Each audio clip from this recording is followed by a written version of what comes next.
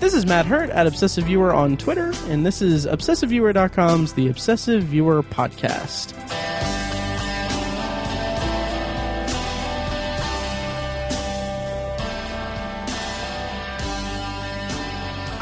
My intro notes, like... I was going to say, usually you have your little script up. I do, but Welcome to The Obsessive Viewer. We're a weekly movie and TV podcast that covers a specific topic, be it genre, trope, movie, or show, each episode.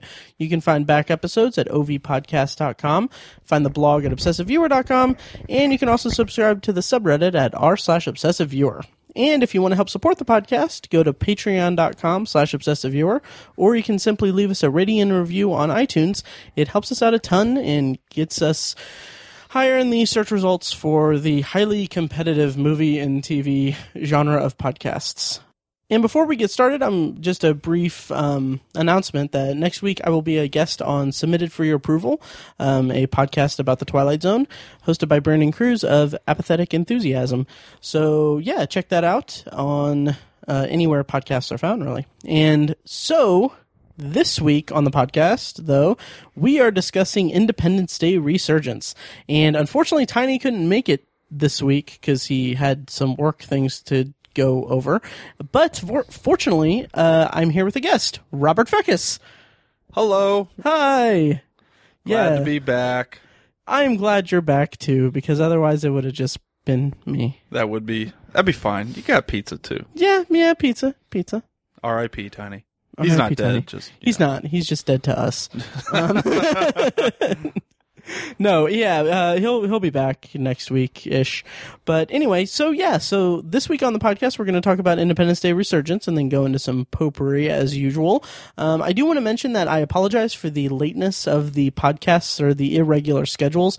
I've been a little swamped with work and PopCon and all that stuff. So I have one PopCon episode that's supposed to be released that should be released before this episode. And then hopefully that means I will also have my anthology podcast back up and running on a normal schedule after this weekend. So, Fekkes, welcome back.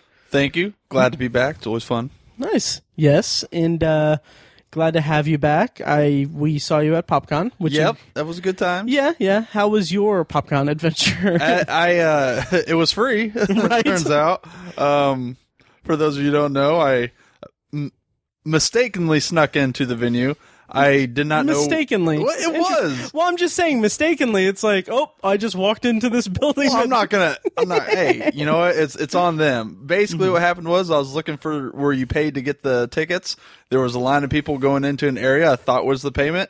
The security guard gave me the head nod. I gave them the head nod back, and I walked in and I was in PopCon. So, it's on him. I'm not going to go back out there and rectify his mistake. Right. Yeah. So, PopCon let's see, what's the word I'm looking for? You weren't allowed to, oh my god, I'm all over the place. Unallowed guest? Unallowed guest, sure. Trespasser? Had one trespasser? Right, had one trespasser. I did purchase some items there, so it wasn't that's for good. loss. What'd you buy? I bought some Lego minifigs. I got Wolverine, Magneto, and... I got a third one. Who did I get? It was another X-Man. I can't remember. Oh, okay. I slept since then and drank. So right, sure, nice. Daredevil. Daredevil. It was a custom. Nice. It was a custom Daredevil because apparently Daredevil's too violent for kids to play with. Oh wow. So yeah, I got a custom made Daredevil figure. Nice. Yeah, that's awesome. Good times. Good haul. And you're very much into the Legos. I am. I say love with no the Legos. judgment. You can judge all you want. I'm a 32-year-old man with thousands of dollars worth of Legos in his house. So. Holy God. You admitted that. So anyway, no, that's awesome. And your Lego area is actually very impressive. Yeah, that's right. It's a village. Yeah. Mm-hmm. It's a whole village, mix and matches. What was the one you recently finished? I just finished the Ghostbusters Firehouse. Gotcha. Nice. 19 hours, 7 sessions. Holy crap. That's right. That is impressive. We'll post pictures on the Facebook page. It's my longest to date. The Death Star. The Death Star was bigger and more expensive, but the Firehouse had a lot more small pieces. Really? So yeah. Okay. Do they only have the completed Death Star? They don't have like one that's... No, that's incorrect. They have a completed Death Star, and the original Death Star got discontinued, and you can buy it for like $1,200 now. Holy But crap. yeah, there are two Death Stars, and I believe the Death Star I have is going to be discontinued this year. Wow. Nice. Yeah, so it's funny. I have Arkham Asylum as well, and that's a $150 set you can't find anymore. And on eBay you can get it for like $400. So Nice. it's better than the stock market. Yeah. There you go.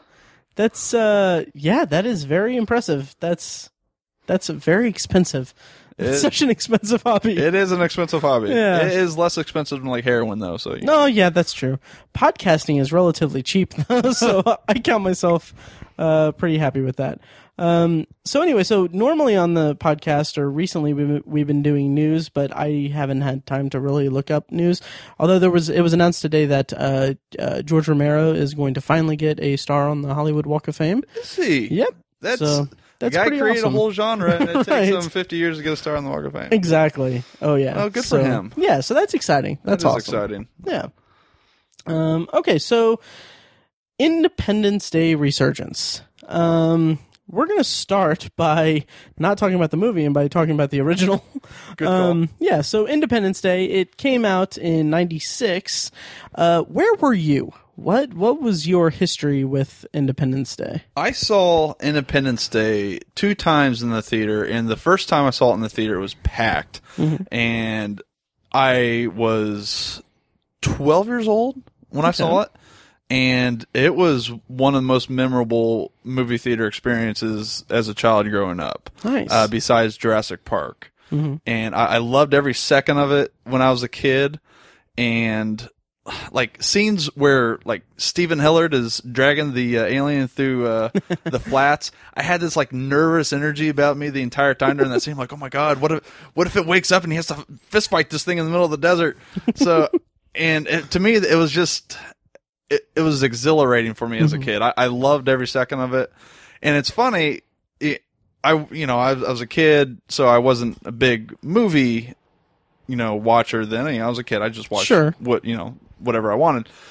But, as I grew up, I became more of a film fan and more critical of it. And I guess I had a time, like probably around college times, where I got a little too, I don't know what's the word I'm looking for, too judgmental about movies. And I probably went through a period and I was like, oh, Independence Day is just stupid. Snobbish. Yeah, it's very, snobbish. Yeah. And I've since grown out of that phase, and I just, going back to it, I still love it. And I want to go back and slap my, snob self and it was like, hey, lighten up. Nice. But yeah, it was such a huge movie in my childhood.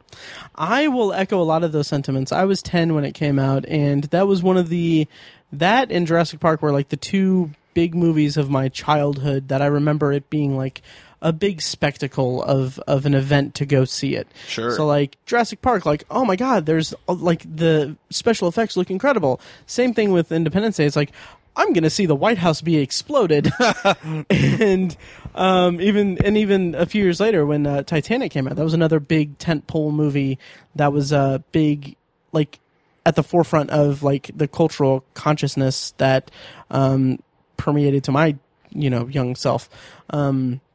So with Independence Day, I've said this before on the podcast, so I won't go into much detail about it, but it was one of the first movies that I saw like a HBO first look special feature thing. I saw that too. Yeah. I remember that. Oh, yeah. 'Cause I remember them doing the interviews with Whitmore's wife, and yeah. Oh yeah, and they showed like the behind the scenes of like the making of it, and they showed like the models that they used to blow everything up. How they were set vertical. Yeah. Yeah. Oh yeah. And I was like, all that. that is amazing, and it was really exciting to go see it, and I absolutely loved the original. Like that was such an awesome experience for me.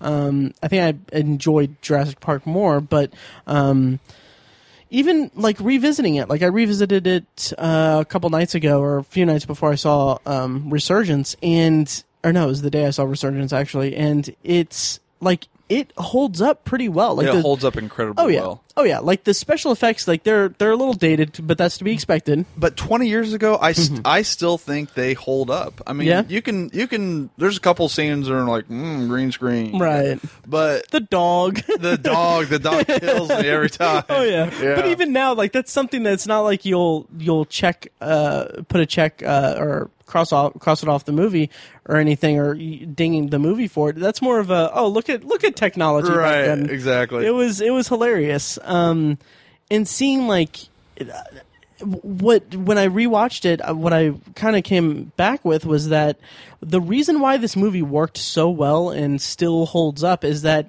it has so many different elements to it. It has it's one part complete alien invasion disaster movie.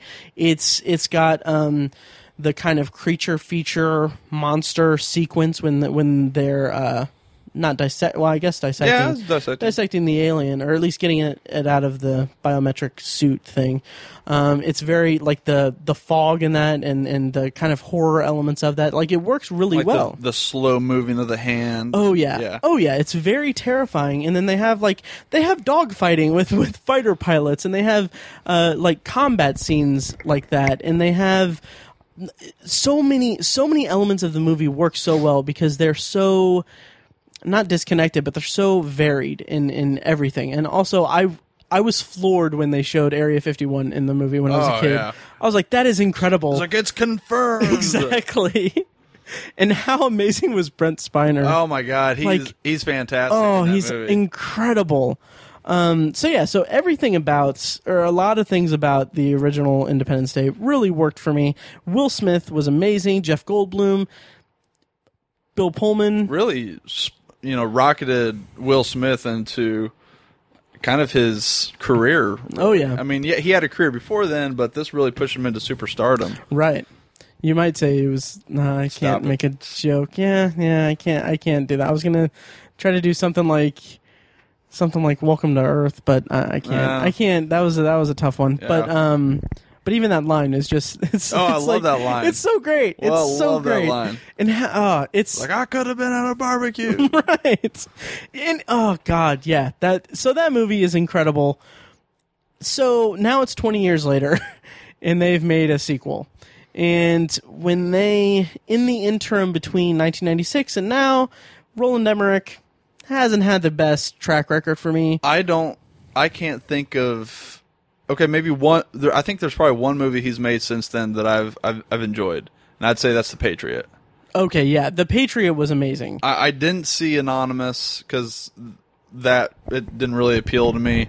Mm-hmm. But Godzilla, 2012, Day After Tomorrow, he has had some turds. Absolutely, and I will say, the Day After Tomorrow, that was a guilty pleasure of mine, and it doesn't hold up. And what's more not terrifying, but more disappointing than anything is that the special effects in his movies don't hold up at all, like in any of his movies.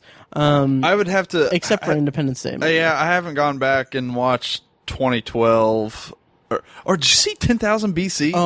That was dope. One of the worst movies I've seen. Like, absolutely terrible. Oh my God. Oh yeah. Like, that was one of the only times where I was watching it and I was like, if they brought back, well, they are bringing back, but at the time I was like, if they brought back Mystery Science Theater 3000. Oh, right. Like, that is ripe for it. Oh yeah. Just, and it's funny because you mentioned Anonymous, and like you said that it didn't appeal to you, and when I saw the previews for it and everything, I think Michael Chiklis was actually on an episode of Nerdist like a year or two before Anonymous came out. No.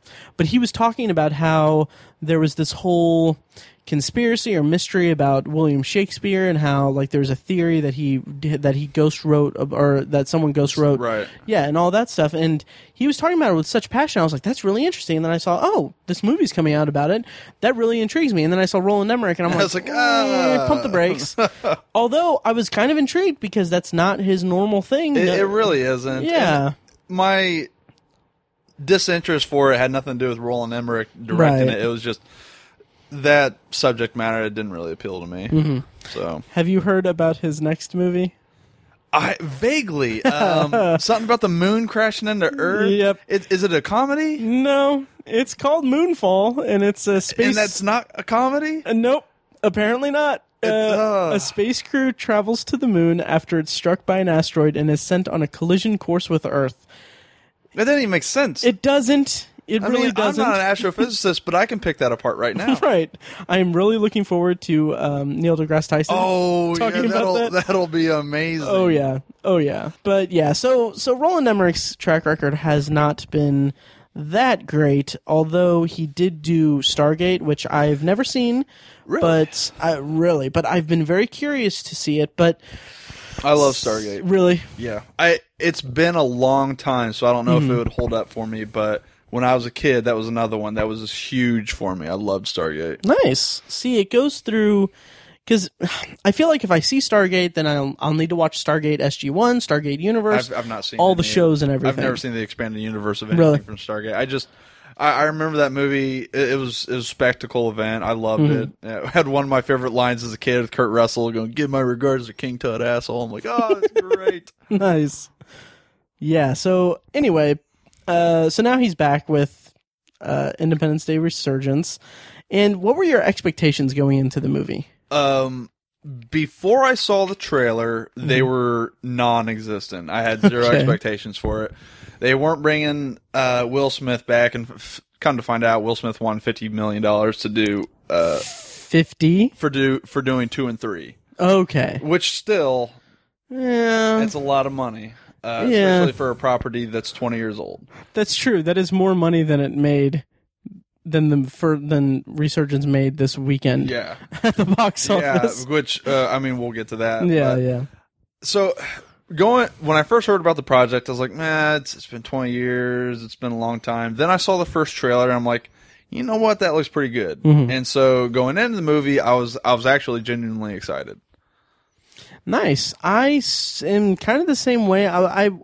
My interest was somewhat piqued when they announced it, because they announced it as 2 movies and that they were going to delve into the mythology a little more, the world a little bit more, like the universe of the movie.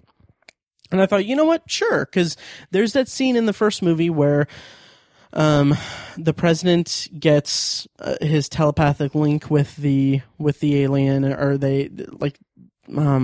he has that surge in his brain or whatever.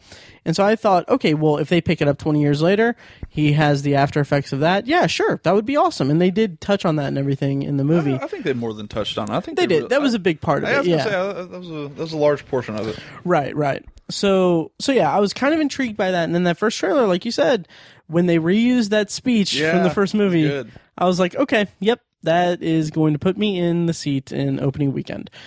And so this is about as good a time as any to just dive in and just give our broad, non-spoiler thoughts on Independence Day Resurgence.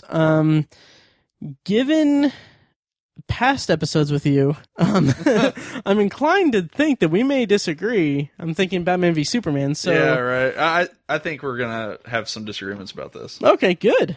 So let's see. You're the guest, so why don't you go ahead and give me your thoughts on Independence Day Resurgence. It was silly.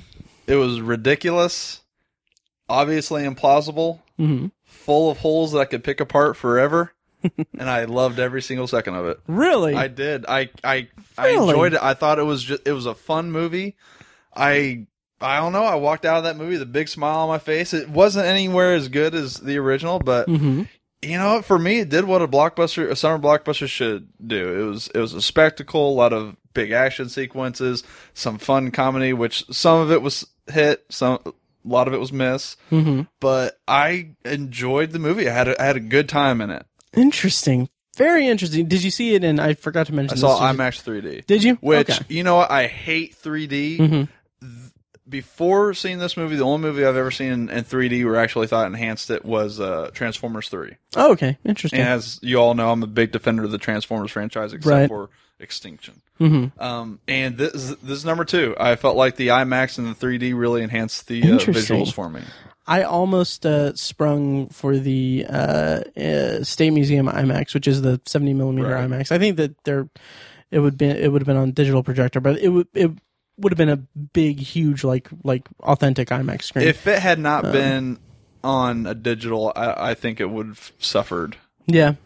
Because with Batman v Superman, it suffered for me at the State Museum because it was film reel. So okay. understandable.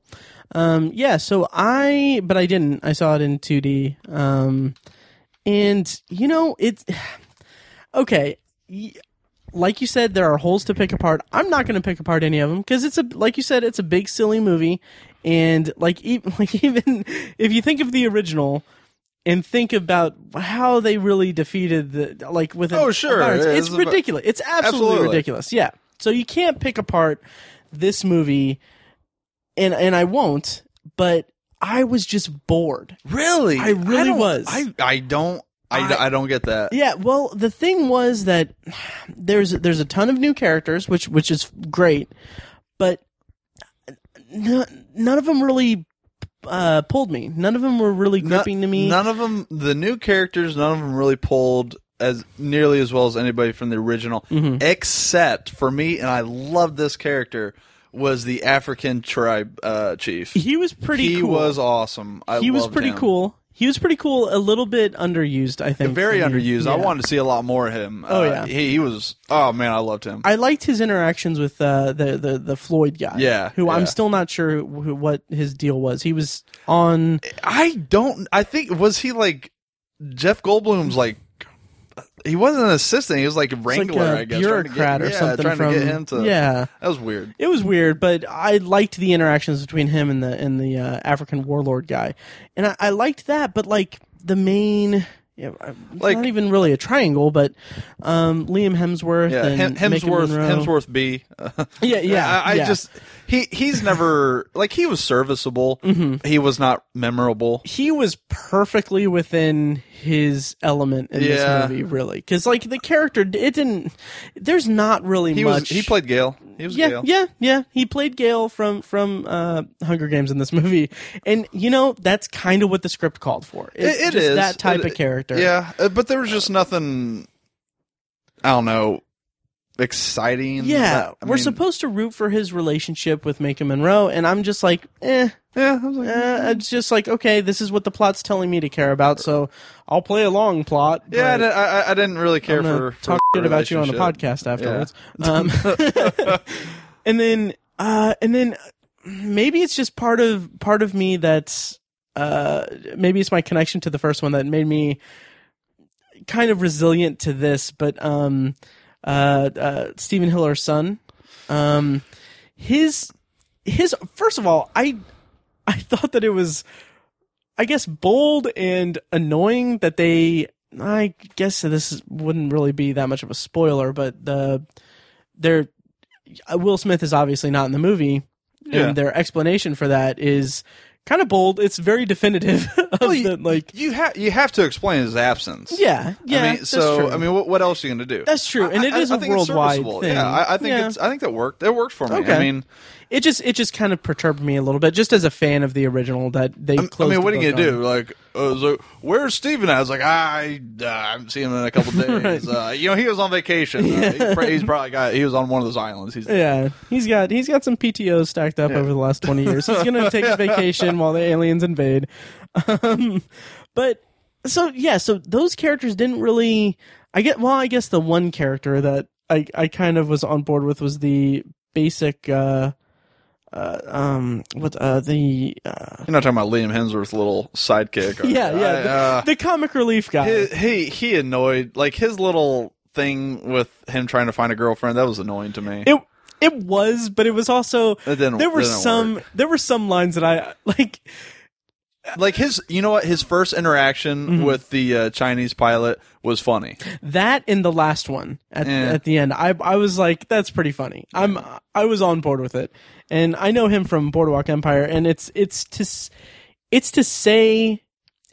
high praise from me that he played. I've seen him in other things too, but he played a character that he was in the last season of Boardwalk Empire, and I hated that arc for the character, so I had a little bit of bias against him. But I mean, then again, I also saw him in Boardwalk Empire, but 4 seasons are really good. The 5th, not so much. But anyway, he was also in Men, Women, and Children, the Town That Dreaded Sundown remake, the movies that aren't really that well celebrated. Men, Women, and Children? Yep, he was one of the children. No, he was. I think he was the character that he was Adam Sandler's son. I think. Yeah. I've only seen the movie once. Okay. I love that movie, but yeah, I liked it a lot. It was. I mean, it was one of my top movies of the year. Yeah. But it was also. I don't know. It hit a bit of diminishing returns when I rewatched it. Yeah. But anyway, so yeah, so those like the new characters basically that comic relief character and also William Fichtner, just because I'm a fan of William Fichtner. I like him too. It's funny. They had a prequel comic book that they released and that I read. It was short little 5-issue miniseries that takes place directly after the mothership has been brought down from the original. Nice. And so his character's the main character in the comic book, so you kind of get a background for him. And it's funny, they did a really good job of drawing him for the comic book. Yeah, it's spot on. Nice. It didn't do a whole lot to fill in the gap or anything like that. It was just kind of like a little tie-in moneymaker thing. So I read it, whatever. Okay. Yeah, so to round out the new characters, basically, the president, Seal of War, forgettable.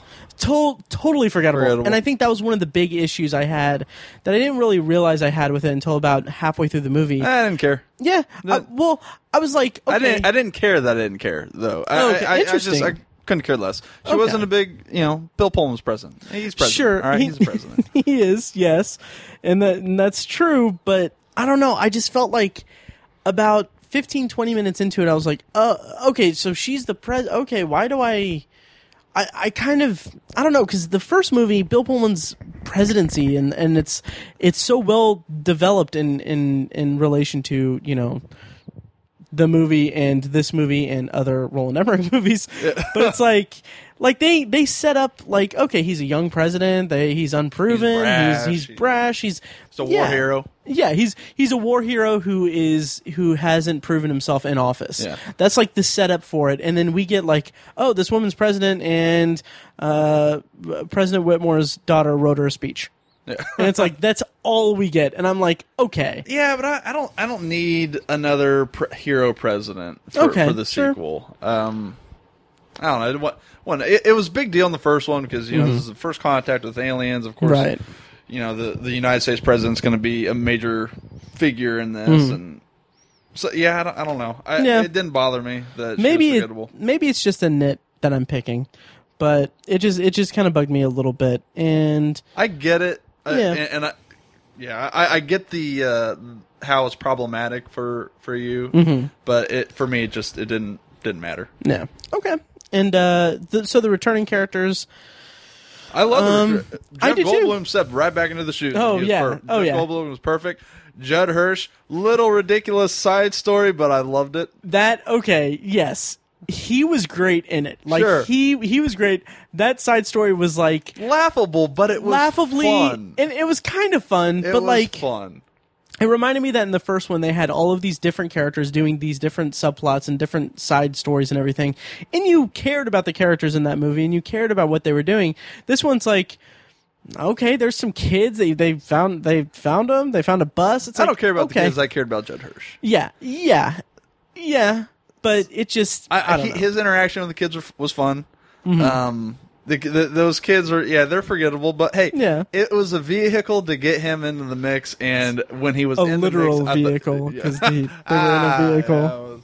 But it worked for me. I loved I loved when Jeff Goldblum was like, "Who is this idiot?" Sure. That was good. Okay, it was a ridiculous way to get him back, but it was fun for me. So. Yeah.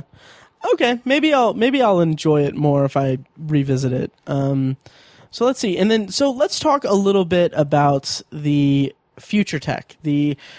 What I liked and what I was kind of, I guess I was okay with, was that it's been 20 years since the War of 1996, which I thought was kind of a lame. Like, okay, what are you gonna call it? I don't know. I don't know the war against I don't know. World War One. I mean, come on. That's well. To be fair, they called it the Great War. Oh. War. war makes not one great. It wasn't until they made the Yoda. sequel that they went back and they George Lucas. I don't know. Anyway, let's be honest though. I don't think anyone's ever made a great name for a war. That's the true. Vietnam War, Yeah. the War of 1812. So there is precedent to calling it the War of the Year. Yeah. So I don't need them to be like the Star Spangled Battle. It's fine. That would have been pretty cool. That would have been pretty That cool. would have been stupid. It would have been super, jingoistic, but it would have been really cool. But anyway, War of 96 works. Yeah. So so my point is, there's been 20 years. And there's this line in the movie where Jeff Goldblum's like, "I spent 20 years preparing us for it, and we're not ready," or whatever. And so there's a lot of future tech, like tons of we're on the moon. We've got all of this other technology. We have shield technology. We have weapons technology. Yeah. And like aircraft have like hover stuff, and like stadiums have huge jumbotrons moving jumbotrons. Yeah, Which that's fine. Yeah, oh yeah, and I'm not complaining about it or anything. I was a little more excited at the prospect of it, of showing all the different technology, and it didn't disappoint. It was pretty cool. Yeah, I loved the new technology and how they kind of meshed Earth technology with the alien technology. If I had one gripe about that is, could we not give our airplane shields? Yeah, that's true. Yeah. They have shield technology. We don't have shield technology, but that's me. Right. It's one of the many holes I can pick at it. Yeah, exactly. But I loved how it made travel to the moon like traveling to Europe. I enjoyed. We now have a space base on one of Saturn's moons. I think that's, and I love the Earth defense system. Yeah, that was cool. That was great. That was cool, and there's something to be said. I loved the imagery of seeing basically like fighter jets on the moon. Yeah. I thought that was really cool. Right. Yeah. I agree. I don't know, but there's something to be said about how in the first movie, and granted, with the context of the story and the context of this universe, there's no reason to really do this. But in the first movie, one of the things that I appreciate about it was that it was us. We beat them with, well, technically we beat them with their technology. But it's like, we flew like our planes into their little holes and blew them up that way. R.I.P. Randy Quaid. Legit. The character. No, and it was cool to see that type of, the offensive from us was from like technology that we know in our military. Well, you can't expect them to not use the. I mean, you have like 20 downed alien crafts on Earth. We're gonna use their technology, right? Yeah, and I'm not complaining that much. I just thought that it felt a little too much like a really futuristic science fiction movie rather than Independence Day 2, if that makes sense. And it's not like it didn't ruin the movie for me. But the bland characters did. I mean, that's how you. I feel like that's a realistic, quotation marks. Sure. Realistic portrayal of what would happen. I mean, our technology would burst forth decades. I mean, it would be applicable to our military, to our communications. I zero problem. That's fully what I would expect. Okay, so. Sure. Yeah. I mean, you're not going to be like, we have all this technology. Right. Screw it. We'll make it our own. I think the point that I'm kind of circling around or not really articulating that well is that it felt like maybe to me the emphasis was on, hey, look at how cool everything is now. Look at all the cool like gadgets and things that we've done or that we can come up with that humanity's done in the interim between the two movies. And that came at a price of like, oh, okay, we'll also throw some characters in. We have these two in a relationship. We have this guy who doesn't like this guy who's Kraken-wise. And it's like it just seemed like there was more emphasis on the sci-fi futuristic technology rather than the I think you have to emphasize how further civilization has come. Yeah, and that is needed, but I felt like maybe it was at the expense of character development for me. Or maybe I'm just pinning blame on something that doesn't need to be blamed. I don't go into movies like this expecting character study, so See, it doesn't bother me. And Now I know we've been spoiled. You know, we've been spoiled with some amazing blockbuster superhero movies that have done great things with character development. right. You're not talking about Batman v Superman, right? Calm down, all right? Jesus. Defend that movie still. So, you know, I get it. We've had amazing character developed blockbusters. More notably, Civil War recently. Right. So we've been spoiled. Right. That's also not really a fair comparison because that's like 14 movies into an established franchise. True.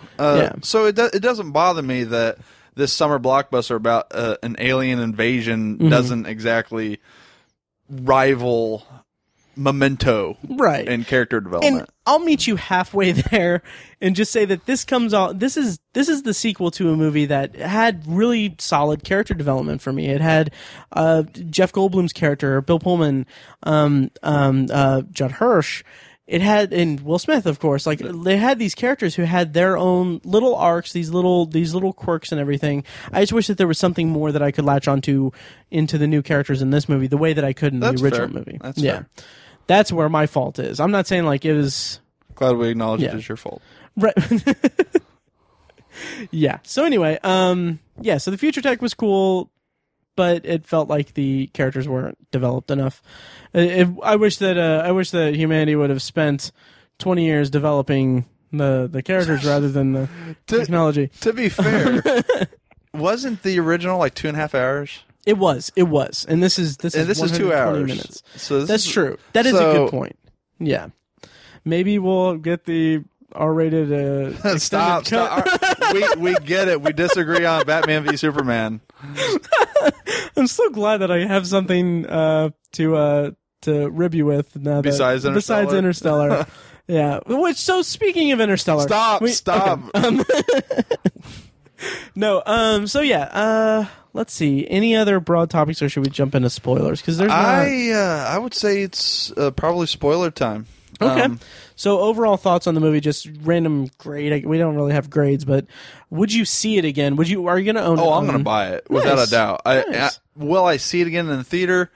There's a lot that I still need to see, so probably not. And that's not because I wouldn't want to. I think it'd be fun to go see it again in the theater. But no, I'll buy it. That's going to be a definite buy for me. Nice. In fact, that'll probably get released around the same time that I'm going to be purchasing a 4K Blu-ray player, so that'll probably be one of my first 4K Blu-rays. Oh, that's awesome. That's so awesome. Yeah. Not going to be a Blu-ray purchase for me, but I will say that I'll say it's going to be a DVD purchase. I'm going to hit you with this microphone. But I'm going to buy it on VHS to commemorate 1996. Betamaxers? No, but when it hits HBO Go, I might give it another shot. Fair enough. Yep. So that's it for our spoiler-free discussion of Independence Day Resurgence. Before we get to spoilers, I just want to mention a few listener feedbacks that we got about Independence Day Resurgence. So I'm just going to read these really quickly. Of course, I posted the question a little late this week, but I posted it at facebook.com/theobsessiveviewer and at obsessiveviewer on Twitter. I asked, tonight we are recording our review of Independence Day Resurgence. What did everyone think of the movie? And we got 2 responses. And then I have more responses from about accurate for how many people want to go see it this weekend. Yeah, that's what I was thinking too. I was like, usually we get a lot of responses. And I'm like, it made like $40-some million. I can't believe. Yeah. I didn't expect it to kill, but I expected it to at least win the weekend. It's really funny because in our summer movie challenge, Tiny named it the what he thinks would be the number one movie, or not the number one movie, but I think he did put it as number one now that I think about it. Or maybe number 2. But anyway, he put it for the bonus question. He put, what movie will have the biggest opening weekend box office? He put that at like $180 million. Yeah. Oh, yeah. So anyway, I threw out the question on Facebook and Twitter, and Doug from Movie Madness Podcast responded with, just got out of Independence Day Resurgence. Well, on the bright side, the Ghostbusters reboot has some competition. And he went on to say, it's the worst movie I've seen in theaters this year. Got to give Will Smith credit for passing on this. Oh, man, one of the worst. Yeah, I feel like that's so harsh. It is, but Did he not see Ninja Turtles too? That's a good question, actually. Yeah, I'd side more with him. And then Patrick said, Independence Day Resurgence. Oh, I actually really enjoyed this comment. Patrick said, Independence Day Resurgence. More like Independence Day Returgence. Bam. Burn. And Patrick, if you're listening, you are my best friend for life. Let's see. And then on Twitter, I got Brian Davids from Film Schlub said the odds of a third movie are slim to none at this rate because of the opening box office. I walked out. Well, once I saw The Return, I was like, yeah. Oh, yeah. And then he went on to say the studio wisely pumped the brakes on part 2 after greenlighting both initially. So that's very comforting, I guess. Although I did hear that there was an article about Terminator Genisys might not be dead after all. So, I mean, who knows? Maybe, I don't know if the to be fair, I've been reading the international box office, and apparently it's doing really well internationally. Really? Independence Day? Independence Day. Okay. So I guess if it makes its return internationally, I mean, let's be honest, it'll make back what it took to produce when you bring in the international market. Yeah. And then when you have the Blu-ray sales. Right. So it'll make money eventually. Right. But will it be enough to sustain a sequel? Yeah. I doubt it. Judging from the opening weekend, I don't think it's gonna. I don't think. Which, and we'll get to it in the spoilers. Disappoints me because I want to see where it goes. Right. We'll get into that, and then finally, Adam replied with, "It felt borderline made for TV." That being said, this was in response to one tweet I had about the. I should have talked about this in the non-spoiler, but my tweet was Independence Day Resurgence didn't do it for me. The new characters weren't interesting, and I don't feel like following them into a third movie. Okay, so he wasn't responding to what I thought. But you know what? I don't disagree with that, but I will follow the old characters into a third movie. Interesting. Yeah, I mean, we'll talk more about that in spoilers. But Adam said it felt borderline made for TV. That being said, I thought the alien-human hybrid tech was pretty cool, and the Queen was cool. So I have one of my biggest nitpicks is with the Queen. Really? Yeah. Okay. And it's minor, but it's. I was like, All right. Okay, so we're going to go into spoilers, but I think first Tiny actually recorded a little segment that I'm going to play right here, and then after this we're going to go right into spoilers for Independence Day Resurgence. Or Returgence. Stop it. Okay.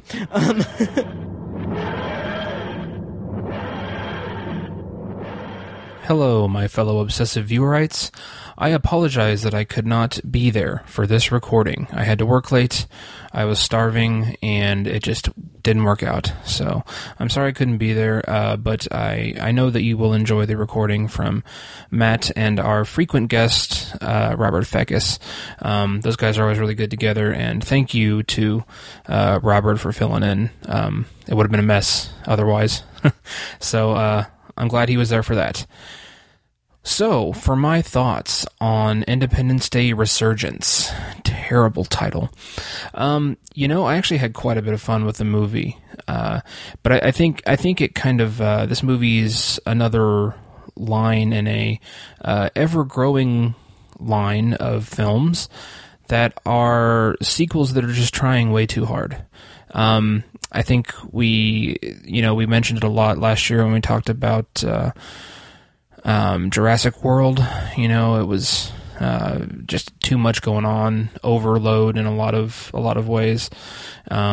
We've seen it with other franchises, and I feel like this is just another example of a studio taking a franchise or a property and making a new entry in that franchise and just feeling like they have to turn every single knob all the way up to 10. Just balls to the wall in every single category. And I think it leaves a lot of audiences, myself included, dissatisfied. So I had a lot of fun with the movie, but I don't think it's very memorable. I don't think that there's any any lines like, Welcome to Earth that we're going to be quoting for, 20 years from now. I don't think there was any of that in this movie.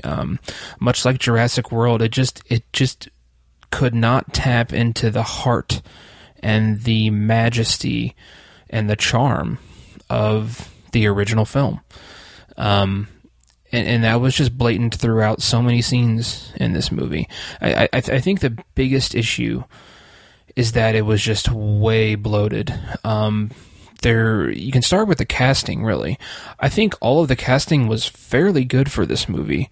Liam Hemsworth, he has very good leading man qualities. I think he's a solid actor, especially for a movie in a role like this.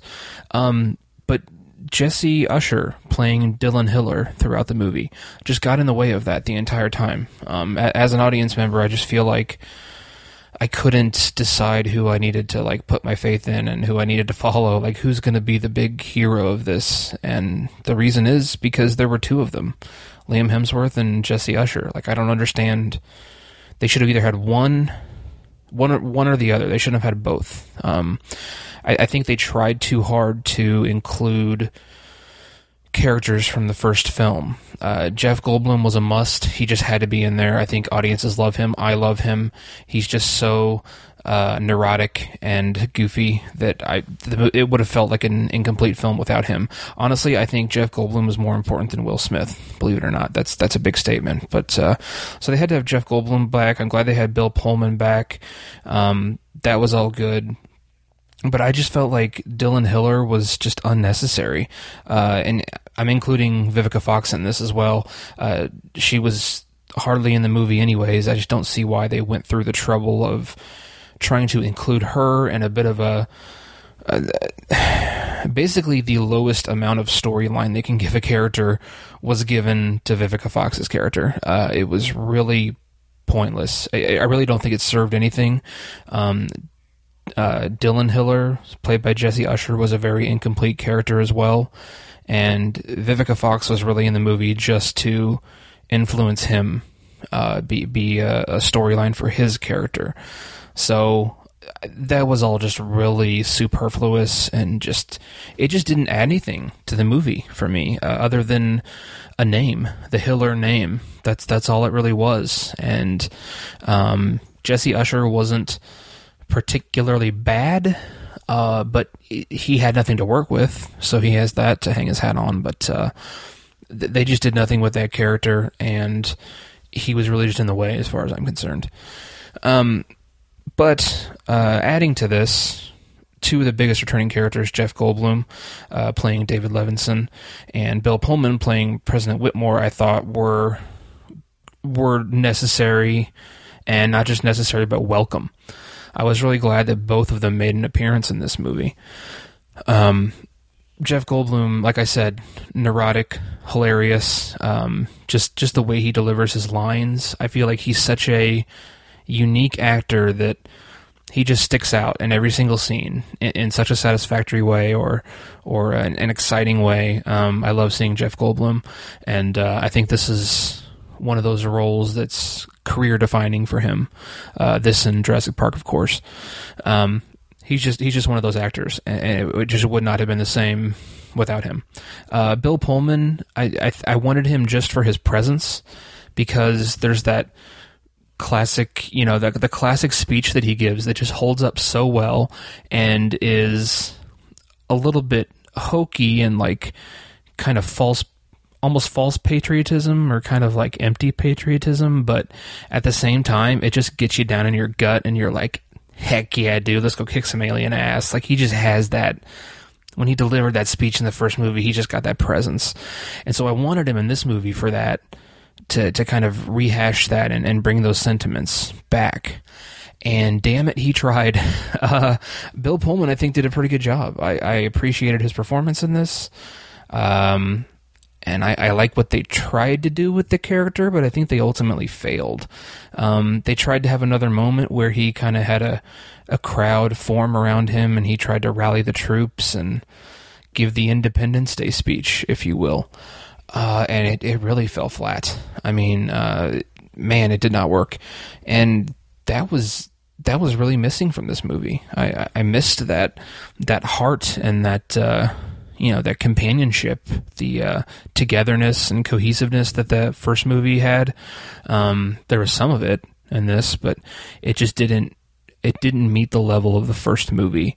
And I think the channel for that was through Bill Pullman's character as President Whitmore, and they just failed to deliver. His character was not developed well enough to meet that need. And I don't want to bring Bill Pullman down for that. I don't want to blame him for that, because I think much like Jesse Usher, he worked with what he had, and there just wasn't a lot there. And that goes to the script, which I'll talk about later. But moving on with the cast, I think another character who just was really good casting but was underused and just not used in the right way was Cella Ward, playing President Lanford. She again has a ton of presence and is a very skilled actress. I like her in her other roles, but she just wasn't really used that well in this movie. I don't understand why they even had to have the character in there, or try to make her seem like such a important character, and it just kind of have it fall by the wayside. I was a little dissatisfied with what they did with her character, but I think it's a result of the bloated cast list in this movie. I think it's a result of that. It's unfortunate. William Fichtner is just a classic. He's just a classic actor. He's a classic character actor. Everyone who sees him is like, oh, he's that one guy from Armageddon, or the guy from Prison Break, or whatever. He's the perfect character actor. And he did another great job in this. He just fills that niche role in every movie he's in, and he crushed it like he always does. I really wasn't too happy to see Judd Hirsch return, playing Julius Levinson, Jeff Goldblum's father. He was hilarious in the first movie. He did a phenomenal job in the first movie, and I think he continued a very, very good performance in this, but he just was not necessary. I think it should have been a cameo, maybe, just one or two scenes, as opposed to the several scenes we got with him. I just didn't think it was really necessary, and I just wasn't especially thrilled with his presence in the film. I'm always excited to see Brent Spiner, especially playing such a goofy character. He's one of the highlights of the original film, and I'm glad they brought him back. Again, I think they could have done a lot more with him, at least made him a more well-rounded character in this movie if it wasn't for all the bloated character development throughout it. I think they could have had some more depth to him, and he could have been... He could be an interesting character, or a more well-rounded character for the third film, which I think they're probably going to make. So I think they could have done more with him, but wasn't a huge deal. Some of the other characters, like Charlotte Gainsbourg, she played the psychiatrist in the movie, or whatever she was, I don't know. Basically a deus ex machina throughout the movie. Really kind of silly, but whatever. The African warlord guy, Deobia Opare, I have no idea if I'm saying that right. He was a cool character just because of his back and forth with the nerdy guy. Travis Tope playing Charlie Miller was not as good as Harry Connick Jr. in the original. Kind of served the same role. Very derivative, though. He was fine, kind of funny here and there, but pretty obnoxious, really. And then one of the other bigger names was Micah Monroe, playing President Whitmore's daughter.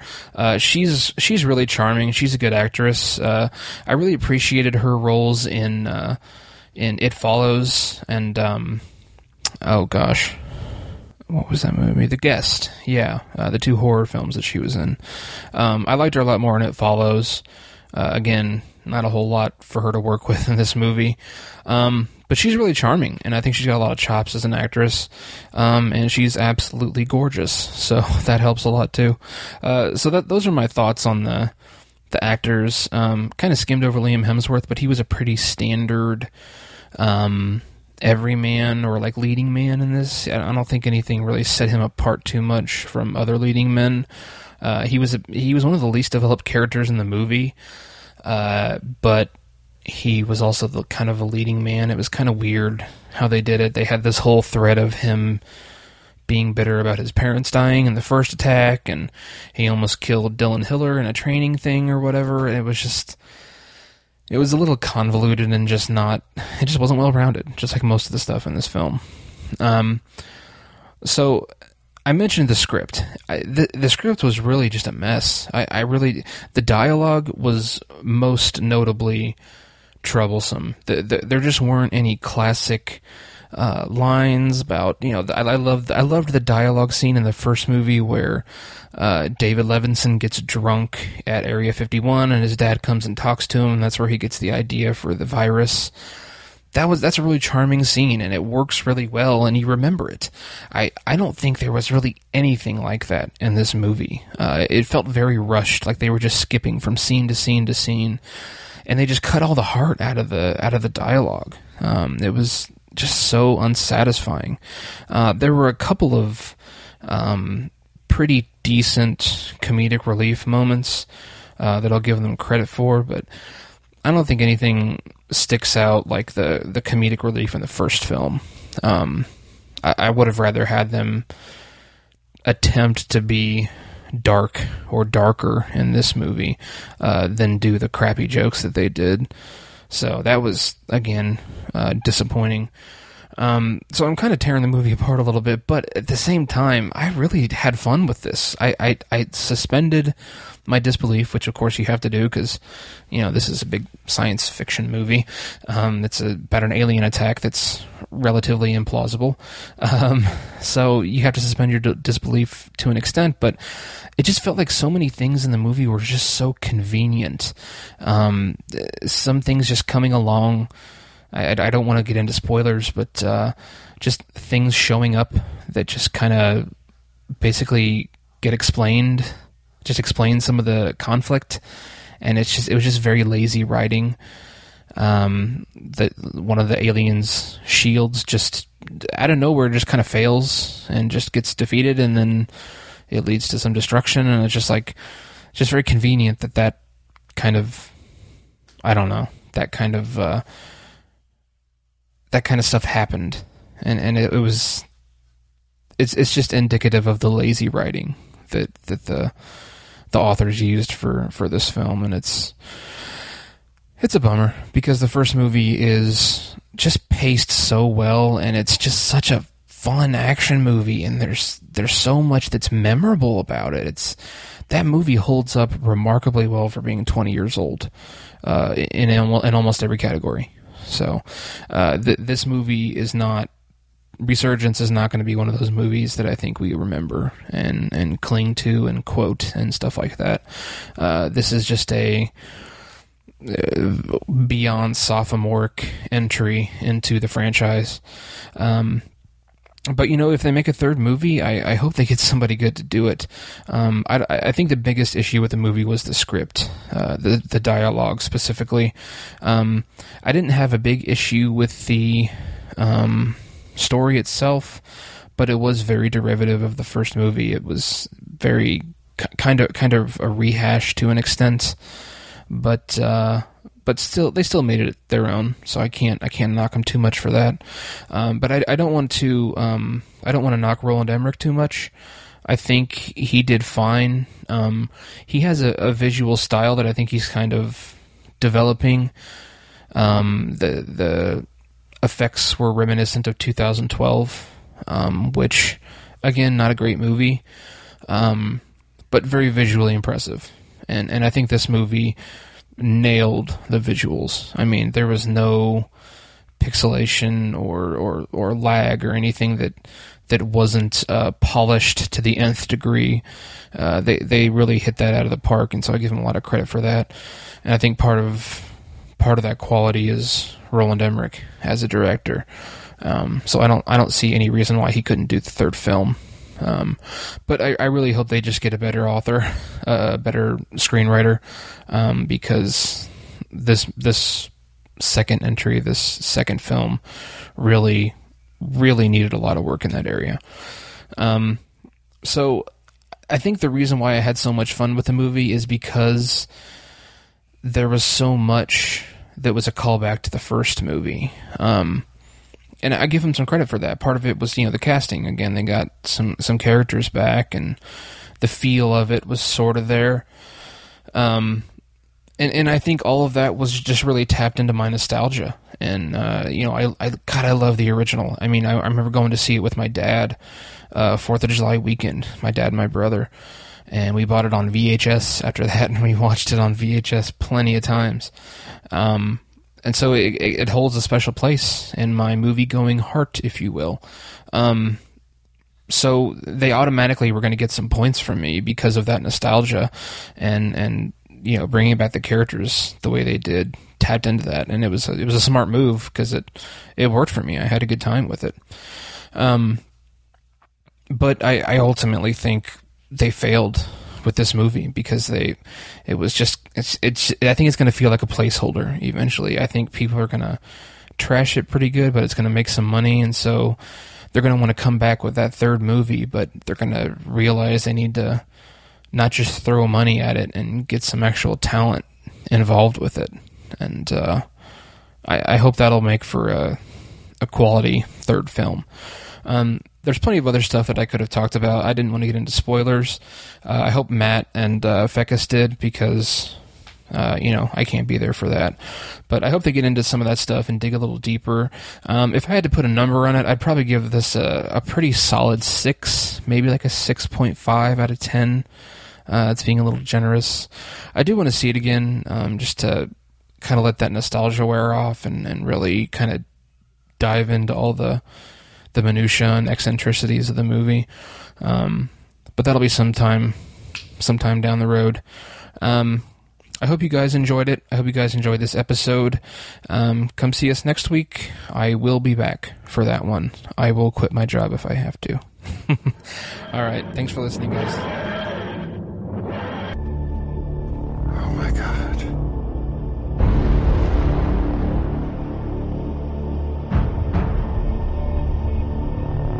I spent 20 years trying to get us ready for this. We used their technology to strengthen our planet. But it won't be enough. I see them in my dreams. They're coming back. All right, so we are live with spoilers. Not live, but we are live. Spoilers with live. Spoilers. Yes. So, okay. Alive like the Independence Day franchise. Boom. that opening box office. Yeah. Oh, that's brutal. But I'll go ahead and start by saying that I should have brought this up in the non-spoiler section, but Roland Emmerich, man, he has been working for so long, and he has several movies under his belt. Why the has no one told him how to shoot a scene with a green screen?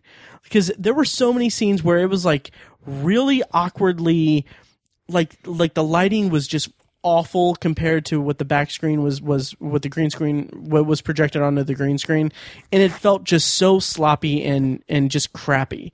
Did you get any of that? I wouldn't go as far as to say as it was as bad as you thought it was, but yeah, he's definitely hasn't perfected that craft. Right. You can say what you want for films made by Michael Bay. He knows how to shoot in that style. Yeah. Roland Emmerich, I don't know. It's nothing spectacular. Yeah, it took me out of the movie to see them in a hangar, and see just in the background, just like something about the light, the way that their faces and heads are lit. It was a lot of the new building areas. Yeah, like the new Area 51 hangars, and you knew full well what you were looking at, right? And I will say that it's improved slightly from like 10,000 BC, where that was like the most atrocious type of like experience of seeing that like horrible like green screen effects in that movie was absolutely terrible in 10,000 BC. Yeah. And this was a step up from that, but it still was like we have these really incredible like large scale ships and these big battles and things going on.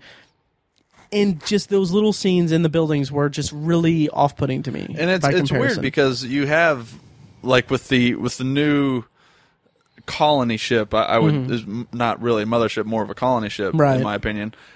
The entry into the atmosphere was spectacular, and the portion where the gravity from the ship is distorting all, London, all that looked amazing. That was really cool. It was. That was really cool. It was badass. I loved it.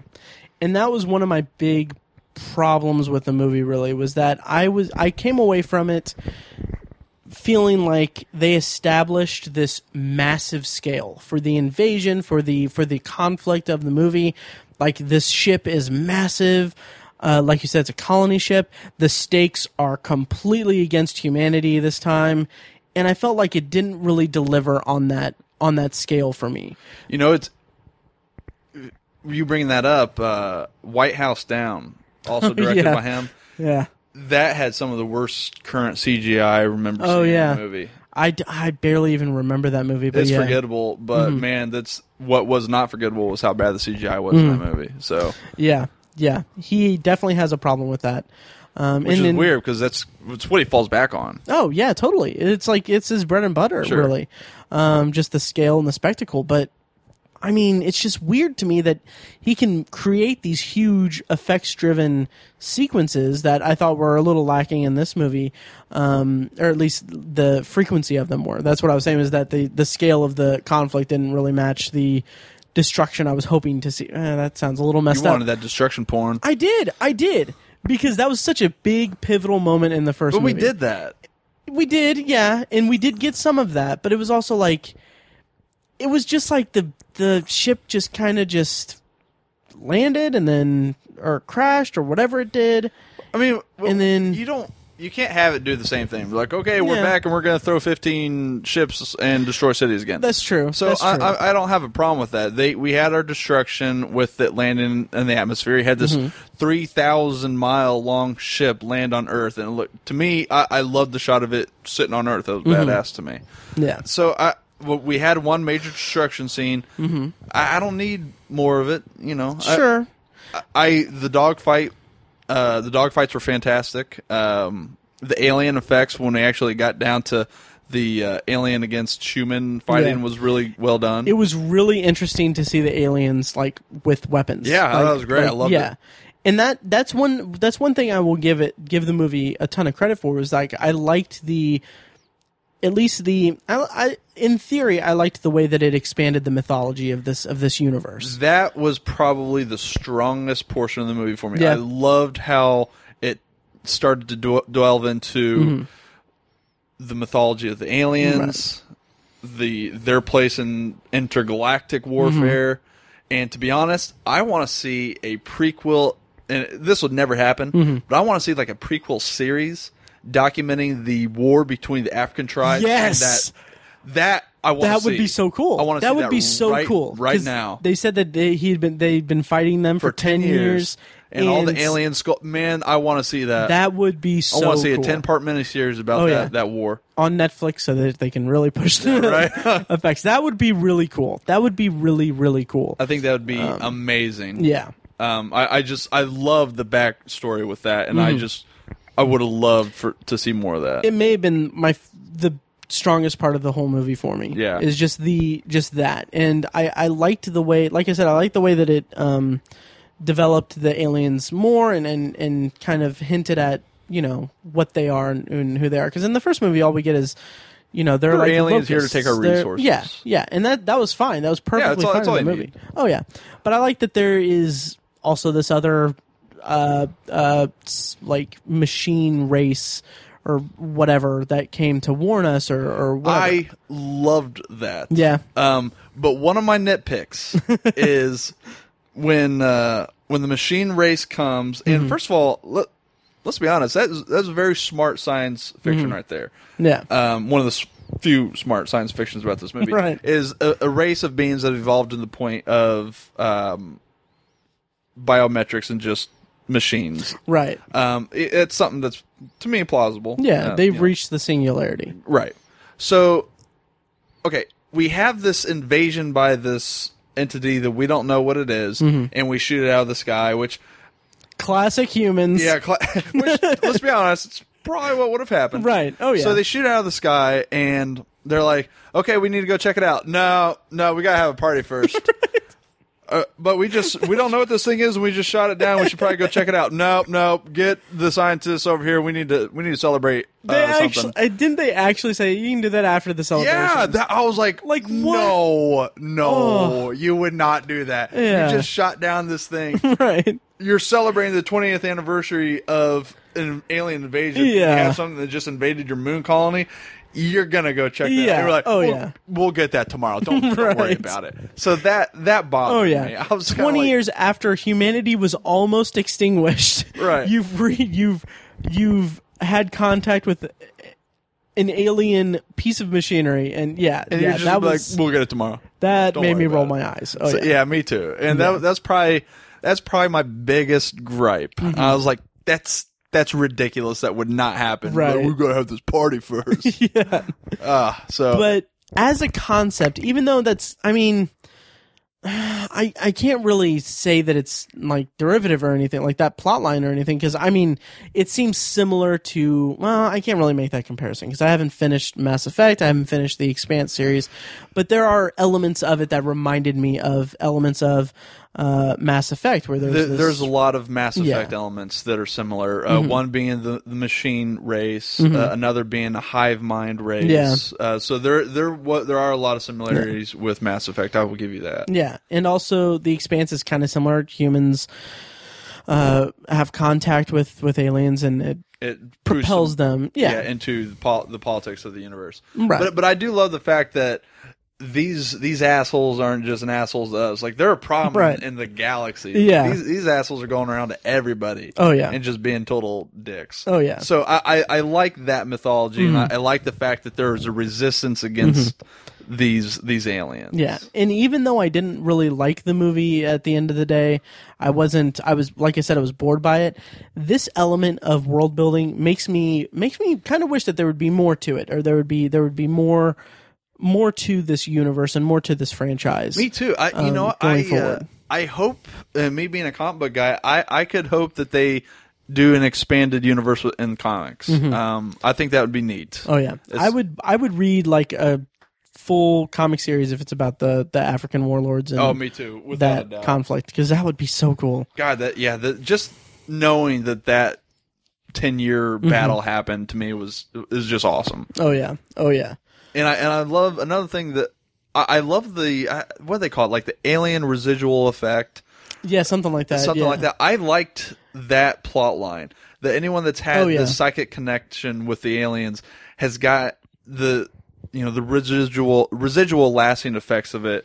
And I don't know. I love that kind of mythology of it as well. And I love the fact that this tribe has started to decipher alien writings. Yeah, the mythology, it's right there. It is cool and interesting. The universe is ripe for a good expanded universe. Oh, absolutely.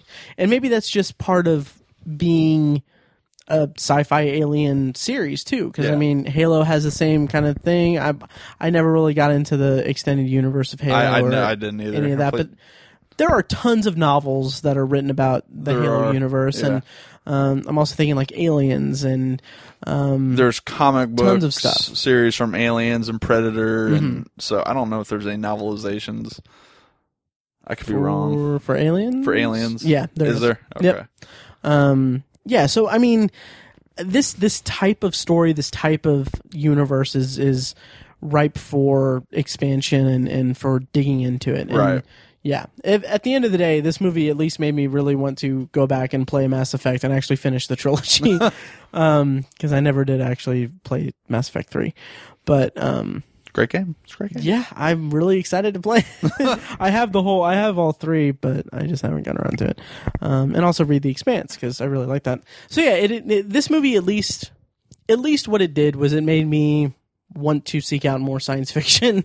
More than anything else, and it makes me. You. It did, yeah. It's a very inspirational movie. So, what did you think of Vivica A. Fox? I laughed. Yeah. I was like, okay, she's gone. That's Right. fine. Yeah. She's a doctor now. Yeah, Cool. which, All I right. mean, Good for her. that is good for her. I was thinking that too. Yes, good for her. 20 years is a long time. It was a long time. It's plenty of time for her to go to med school. Totally. Yeah. She looked good in her stripper outfit in the first one, sure. Uh-huh. But, no. Yeah, and that was something. And then That whole Vivica A. Fox portion of the film, though, I could have just done without it. me too. It was like, we got to get this newborn baby on there. And Yeah. the girls, your city is getting destroyed. And she's like, be careful with the baby.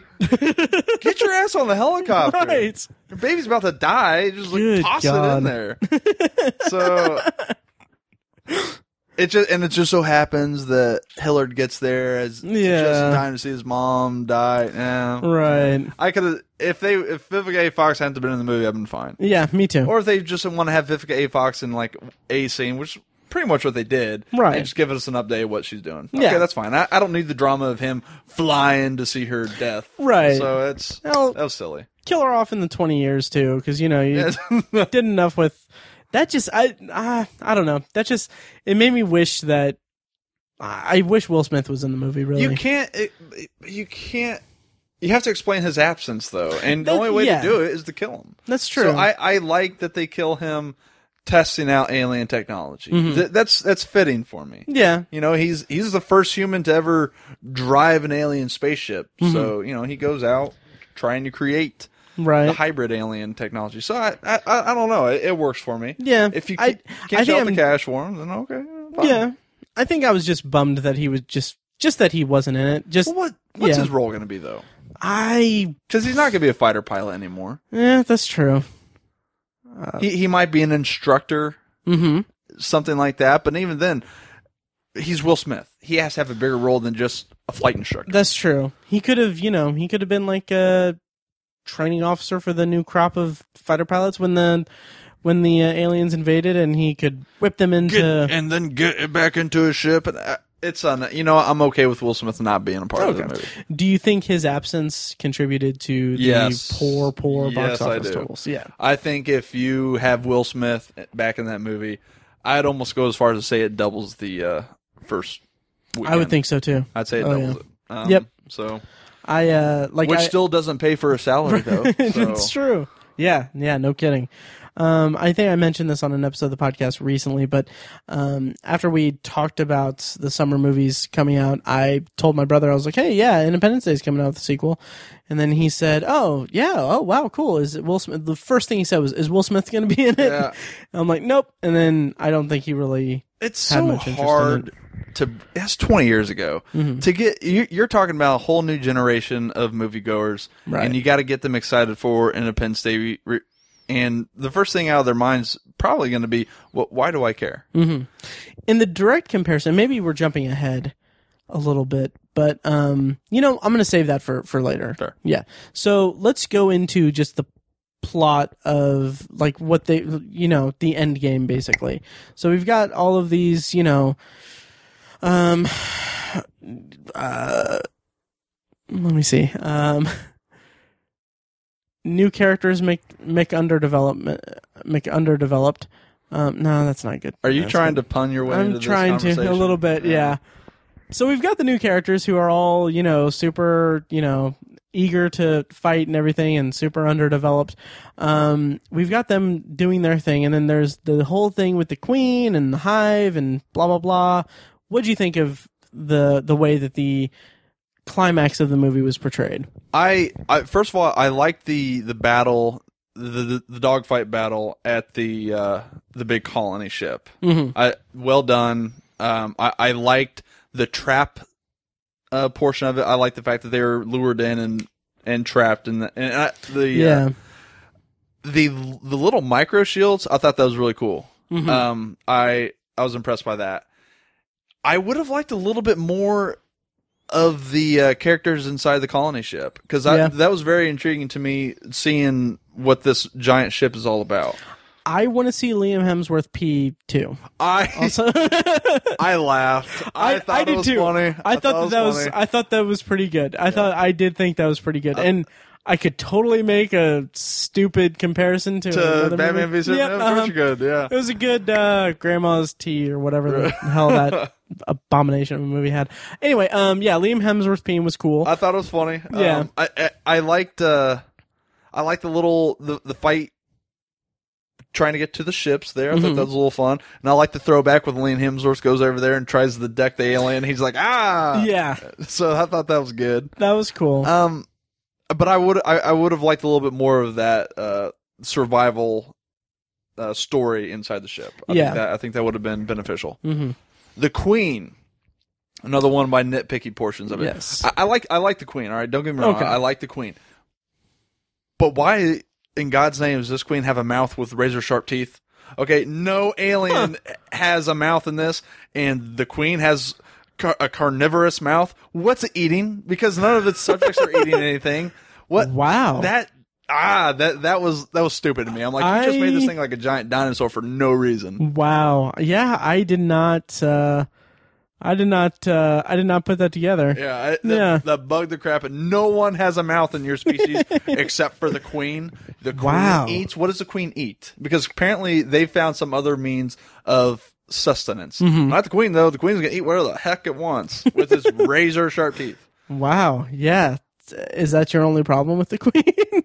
Yeah, pretty much. I like the Queen. I like the concept of the hive mind and the Queen. Yeah. I liked the. It's like classic science fiction. It really stuff. is. Yeah. I liked how the scope of how big the Queen was, and I thought it was neat how the Queen had her own personal shield. That makes sense. Yeah. Oh yeah.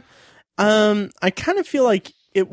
Maybe this is more me wanting more destruction or whatever, but having her in the desert kind of felt a little like a wasted opportunity, really. What are you gonna do though? Move Area 51? You're gonna. Yeah, that's true. You can't have a research and development military base in the middle of San Francisco. That's true, but find a way to put her in a city, like park the ship in between. But then you'd be arguing like, why is this Queen now destroying this building for no reason? Yeah, that's a good point. That's fair. I liked with the fight of the Queen. I love the portion where the ships came together to form a shield. That was pretty Queen. cool. I thought that was really neat. That was pretty cool. So I don't know. I liked the Queen battle. Sure, it wasn't as big of a scope as maybe you would have liked, Mr. Yeah. I'm going to complain about destruction porn in Superman Returns or in Superman or Man of Steel, but now I'm like, oh, I love destruction porn. I can't really argue that point at all. Yeah. That is fair. I liked the Queen and I liked the battle with the Queen. I thought that was a lot of fun. It was predictable though. I mean, we have I was like, oh, hope is lost. Oh, no, we forgot about these guys that just escaped from the giant alien colony. We know what's about to happen. Yeah, and that's fine. That in itself is fine because you go in. It's the same as okay to make a non-disparaging comparison to Batman v Superman. You go in, they're going to fight. You know that they're going to be okay at the end. Right. Or that they're going to reconcile and everything. It's the same thing. There's going to be an invasion. The aliens are going to come. Humanity's going to be kind of down, but then, something's going to happen they're going to win. Let's talk about Dr. Oaken for a second, because one of my biggest curiosities going into the movie was like, how is this guy still alive? Right. And reading up on it, apparently when they originally filmed, they were supposed to, when the Baldwin goes and checks his neck in the first one, he was supposed to say he's dead, but they never filmed that line. Huh. And I don't know why they decided not to film that line, but it didn't happen. So it kind of gives you an opportunity to bring Dr. Oaken back. Yeah. And I didn't hate the way that he was brought back. Me neither. And it probably had some okay comic relief. I thought it had a lot of good comic relief. Yeah. I didn't think he was as fun as the first one. But then again, he was kind of, that character in the first one is so well done. So well done and so a product of that plot point, because I mean he's this scientist who's been like, one of the biggest joys I get out of the first one is seeing the interactions between him and Pullman, in that he is the scientist who's been, like he says, like, they don't let us out much. Right. Yeah, I love that line. Yeah, so great. And he's meeting the president, he's not really contextualizing it with being like, oh, humanity's about to die. Right, yeah. Like, the president just found out that aliens are here. I've been working on this thing since, for as long as, since I was out of college or whenever he was hired on or whatever. And it's just like, that was one of the big selling points for that part in the first movie. And they did some good comic relief with him in this movie, but it just didn't match that energy. And not that it really had a chance to match that energy. It felt like, it felt cool to see him, but also like, okay, do we, I think he isn't the standout though. But he's needed back. Maybe he's not needed back, but right. It's good to have him back. Yeah. And there's really good jokes with him for me, especially the death scene with his friend, where his friend's like, it was supposed to be a sweater. I was like, of course that wasn't his line, that was his buddy's line, but I thought that was good. That was okay, yeah. And the stuff with the laser was good too. So I don't know. Sure. I like Dr. Oken. For me, it was just a pleasure to see him back, and I was curious to see how or why he was back. To be honest, right? So. Yeah. No, yeah, and I liked how he made sure his hair was still there when he woke up from his coma. So. Yeah, that was good. The one little nitpicky gripe again I have on Dr. Oken is he's been in a coma for 20 years. And then when they're talking about RFI signals, he goes, every piece of technology has an RFI signal. That phone that you keep everywhere you go. It's like, you don't know how important phones are in our society, Dr. Oken. I did not You've been asleep for 20 years. You do not know what our phones can do. Dr. Oken. That is great. So man, that would have been such a wasted opportunity. Like he could have said everything has an RF signal. Your car phone has an RF signal. Yeah, that would have been so cool. Yeah. But apparently Dr. Oken just knows that we all have iPhones now. Yeah. So again, a little nitpicky about that, but sure, whatever. Like I said, I could sit there and drill holes in the plot all day long. But in the end, I had fun with it. Sure, yeah, I can do the same, but I didn't have as much fun. Fair. So I won't. What did you think? And this can kind of be our kind of wrap up for it. What did you think of Bill Pullman's arc and the way he was handled at the end? His arc, I thought, especially the starting point of Bill Pullman, I loved. I love the effects of the alien residual effect, or whatever they call it in the movie. I love how it affects him now, 20 years later, and I liked how, he's kind of a crazy guy, but it's because of the effects of what happened to him, and now he has this intimate knowledge about what is to come as well. Right. So I like that aspect of it. I love, or maybe not love, I like how he's the one that's going to drive the payload into the mothership. What I thought was unnecessary was the little back and forth he did with his daughter about. Yeah, that was unnecessary. Yeah, it's like let your dad do it. Right. Okay. It was in. They had to just like, oh, I'm sorry. Like his aide had to be the one to like, I need to talk to you back here for a second. Go, President Whitmore. that was silly. Okay, yeah, that was an unnecessary portion of it. Daughter should just come to grips with the fact and then get into the plane and help protect him for the payload. I liked that she assisted him and everything. I thought that his send off, his death scene was a little. I thought it was not. I wouldn't go so far as to say unceremonious, because it was set up well, it was built up and everything. It just felt like it was no bad. Yeah, exactly. Exactly. So I get that, but it was satisfying to me. Okay. And I'm glad it wasn't the end all. I'm glad that the Queen survived that attack. Sure, and I think part of my resistance to that is that maybe that's part of it, is that it didn't end. It kind of felt like, okay, well, that wasn't the end game. That kind of not worthless, but it was kind of like, okay, who's the real hero here? It does occur to me too that in the time of our technology and what they've developed with theirs, they probably could have had a drone do that. Right. Yeah. Although maybe maybe I'm giving way too much credit, but maybe after the war of 1996, or intergalactic battle throwdown, right? The Star Spangled Battle. Yep. After that, Copyright they did say Robert Fekkes. Right. After that, they did say that there was a long, like 20 years of world peace, basically. So maybe they didn't need to.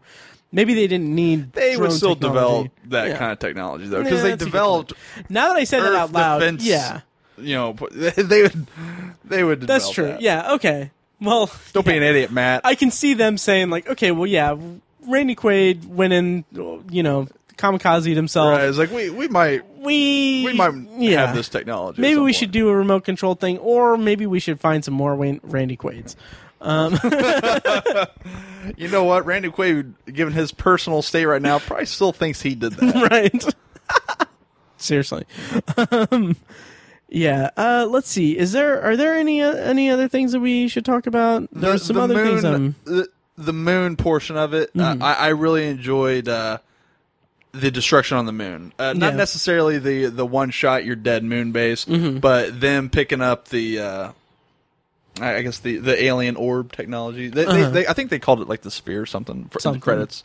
But I like the destruction on the moon with that, with them trying to get out, and also like the fact that they have a debris field from the original mothership. That was cool. Was fun. That was a nice touch. Yeah, I agree. Yeah, and so one confusing thing to me though.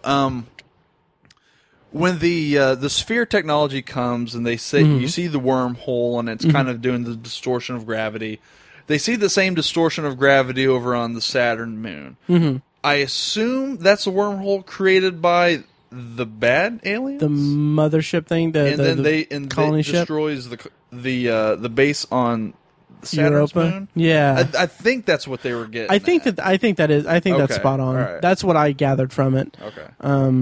Yeah, they didn't really seem that upset about losing an entire I think moon. I think it was unmanned. Oh, okay. So that's where all the drones are. Yes. I do like how that sphere had zero faith, and I was like, look, Right. this is the shit to get some of you guys off of this, all right? Right. The rest of you are screwed. Yeah. It was Like, it was humbling. Did you not see the World 96 Right. sphere? You can handle this. That's true. With regarding Pullman and President Whitmore, I did like the scene where he goes up and he like at the state. I think it was the State of the Union or the address for. It was the ceremony. Ceremony, yeah. I love that he came up and he's warning everyone. I was just thinking think about okay, say Obama is at the podium and he's talking about something, and then suddenly George W. Bush comes up and is like, hey, guys, we need to prepare or whatever.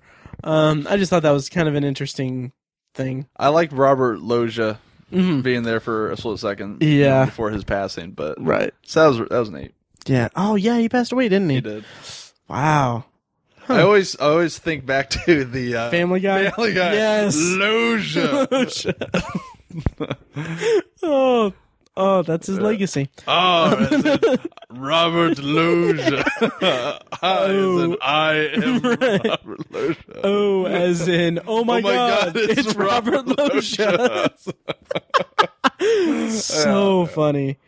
Okay, so, I guess that can basically bring us to the end of our review. I want to mention, though, to you, Fekkes, do you think that...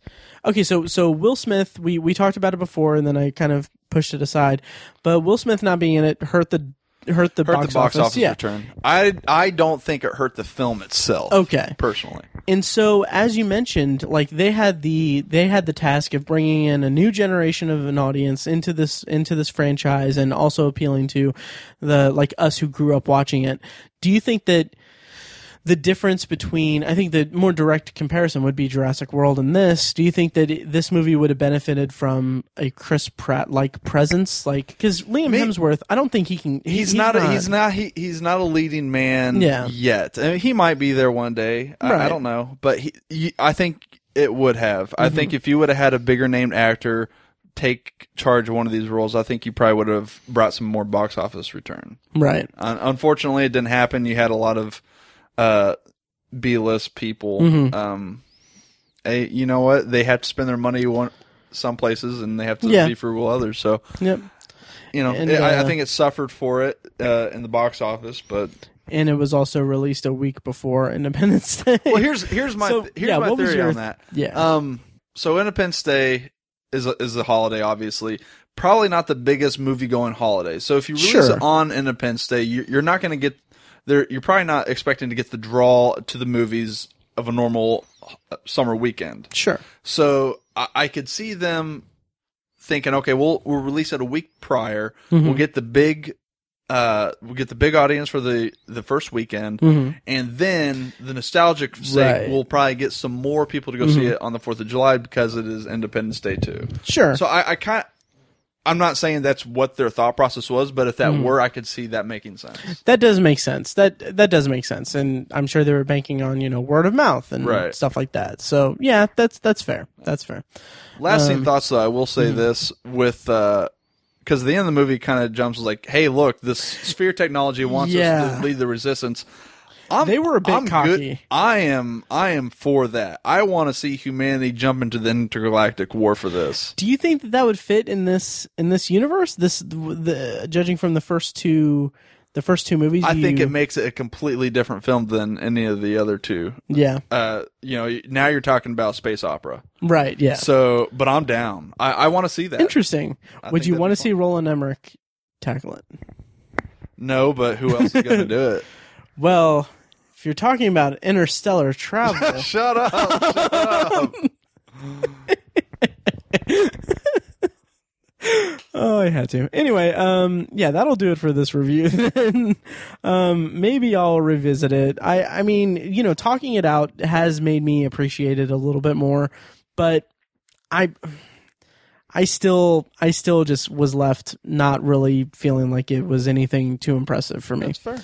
So yeah, so we'll see if I revisit it eventually, but I wouldn't even say I was really disappointed by it. I was just kind of unaffected by it. I was kind of just bored by it, really. I left the theater with a giant smile on my face. I enjoyed it. So That's fair.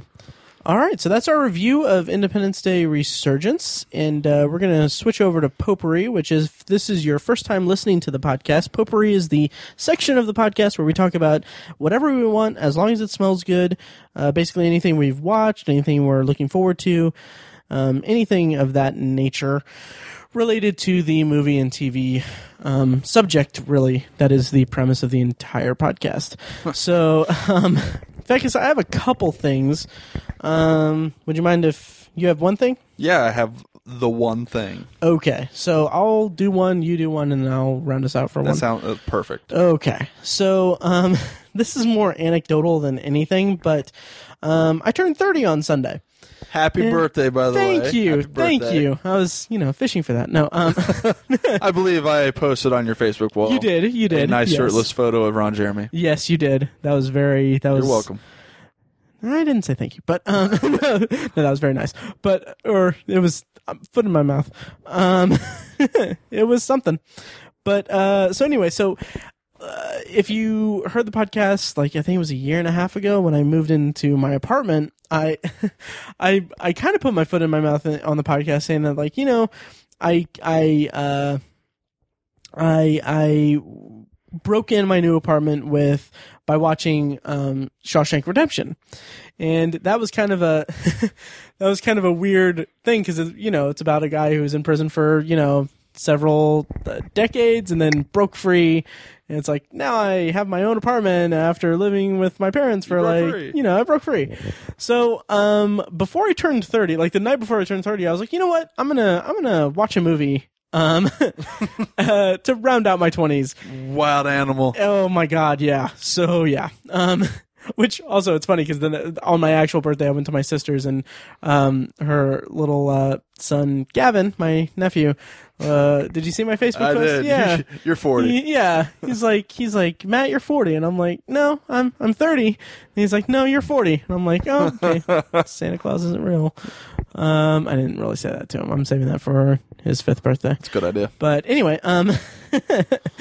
so to commemorate my turning 30, I spent 20 minutes looking for a movie to watch. It's got to be special. Yeah, Gotta be that special. I felt would be kind of special. And I finally was like, you know what? I'm gonna just take a bunch of movies off my shelf. I'm gonna put them on like my counter, and it's gonna be like all like the movies that I love from like my childhood and everything. And I'm gonna pick one. So I watched Jurassic Park. Good choice. Great choice. Holds up really well. It wasn't until about like maybe 3/4 through the way through it, I was like, I didn't really think this, but like I thought it was kind of funny that as I was watching it, I was like, oh, this is a dream about a guy whose sole hope and dream in his life is dying before him. So that was a nice way to usher in my 30s. Good, parallel there. Yeah, nice read on it. So I thought that was my anecdote for me turning 30 and watching a movie that threw me into an existential crisis for a couple hours. 5 minutes. Yeah, exactly. So, Fekkes, what do you have for potpourri? Well, this past week, I went to go see The Lobster up at Keystone. And anyone that doesn't know, it's an independent film. It's about a man who recently had his wife leave him, and in this kind of dystopic universe, you have to be paired with somebody. You have to have a companion, and he has to go to this resort where he has 30 days to, or is it 45? Maybe it's 45 days. I'm not sure. I haven't seen it yet. It's either 30 or 45 days to find a companion, and if he doesn't find one, they turn him into an animal of his choice. And his choice is a lobster because his reasoning in the movie is because they live a long time and can fornicate for as long as they're alive. Male lobsters can. So it has Colin Farrell in it, and I like Colin Farrell, and the subject matter was unique enough I thought it would be really a fun little black comedy or dark comedy, and I just could not get into it. Really? Oh, that's a shame. I was very disappointed in it, and it might be, it got rave reviews too. Right. But part of it is it felt like I'm not a Wes Anderson film, and this felt like an uber Wes Anderson film. So, and like the interactions with the characters, there's a couple good funny moments that had me chuckling, and I go through the movie, and at the end of it, I'm like, yeah, I see what you're saying. Okay, it's not very funny to me. Oh, that's too bad. But that's just me. A lot of people were raving about it. Rachel Weisz is in it, and I love Rachel Weisz. And for what she does a good job, and Colin Farrell does a good job too. It's just I couldn't get into the movie. And it's funny, walking out of it, my wife Cassie is kind of like, I don't know how I feel about it. Halfway between the theater and home, she's like, I don't think I liked it. The next day, I'm at work, and I get this text, and she goes, I think I changed my mind. I think I liked it. And I'm like, are you sure? Interesting. I think the way she put it was like, this is my final answer. I liked it. And I'm like, and she goes, I may not some other time. And I'm like, well, then it's not your final answer. But I don't know. I couldn't get into it. I see what they were trying to say, and I get how they were trying to be quirky about it. I just couldn't get behind it. Do you think that you will flip-flop? No, I don't. Okay. I think it's just too much like a Wes Anderson film for me, and I don't get into that kind of filmmaking. That's understandable. Yeah. It's a style thing. It is very much a style thing, and I don't know, this might be a little crass, but I felt like the interaction of the characters, I was watching everyone was suffering from Asperger's syndrome. Oh, really? Yeah, and it just... Like I said, there's a few funny moments in it, good couple funny lines, but for the most part, it did not hold my interest. Yeah. That's a bummer. I've been really pretty eager to see this movie. It might, you might love it. I might. I don't know if I'll make it to the theater to see it. I haven't been to Keystone Art in a long time, and ever since I got Movie Pass, I haven't been able to. It doesn't qualify for that, but I love that theater so much. Though it is a great theater. It's such a great theater. There is a preview for a movie coming out though that I saw there that I'm really excited about. Mr. Fantastic, or is it Captain Fantastic? Viggo Mortensen's in it. I don't think I've heard of this. Oh, it looks really good. He plays him, and his wife and his kids live out in the middle of like the woods. One of those kind of guys that are like. Distance himself from like modern society. Sure. So he's raising his children on, in the woods, on the land. wife has to go for a medical procedure, ends up dying, and so he has to bring the family back for the funeral, and the grandparents are trying to get custody of the children. It looks like a really kind of like a whimsical, kind of fun movie with the serious undertones. But it's Captain Fantastic. Captain Fantastic. I'm curious to see that. I think it looks really good. Interesting. That sounds very, very interesting. I'll have to check that out. And Viggo Mortensen's one of those guys that he's very selective about what he does, and for good reason, because I usually really enjoy his movies. Oh, yeah, totally. Oh, it's also got Georgia McKay, who was in, I believe he was in 11/22/63. Yeah, he was a character in 11/22/63. I wasn't too crazy about his performance in that, but anyway, yeah, that sounds interesting. Nice. Okay, so I'll go ahead and round us out with my final potpourri, which is something. It's funny because I had this primed for this episode, thinking that Tiny would be here because we already talked about it a little bit, but I saw Central Intelligence. Curious. Yeah, it. I thought that the chemistry between The Rock and Kevin Hart was on point. I thought that they had really good chemistry. I like The Rock as an actor. I like The Rock as a comedic actor. I like The Rock as a human being. Oh, yeah. He's an amazing guy. Oh, yeah. And I want to like Kevin Hart so much. I'm done. Yeah. It's just, he hasn't, I think I said this to you in a text, but he hasn't risen, or he hasn't really, reached a point. He hasn't really lived up to that one scene he was in right. The 40-Year-Old Virgin. And we talked about that too, because I love that scene, 40-Year-Old Virgin. So great, but so great. There's been nothing I've seen with him that I enjoyed. Yeah, he has a stand-up concert film coming up in October, I think. Yeah, and I kind of want to see that because I've never seen any of his stand-up. I know some of it's on Netflix. It's amusing. Is it? It's better than his films. Okay. Yeah. I mean, I guess that's not really saying much. I haven't really sought out much of his movies, really. I've just heard reputation-wise. Yeah. Like the one he did with Will Ferrell recently. Hard. Get Hard. Get Hard. I didn't see it. It's actually I recorded it on HBO. Haven't watched it yet, but.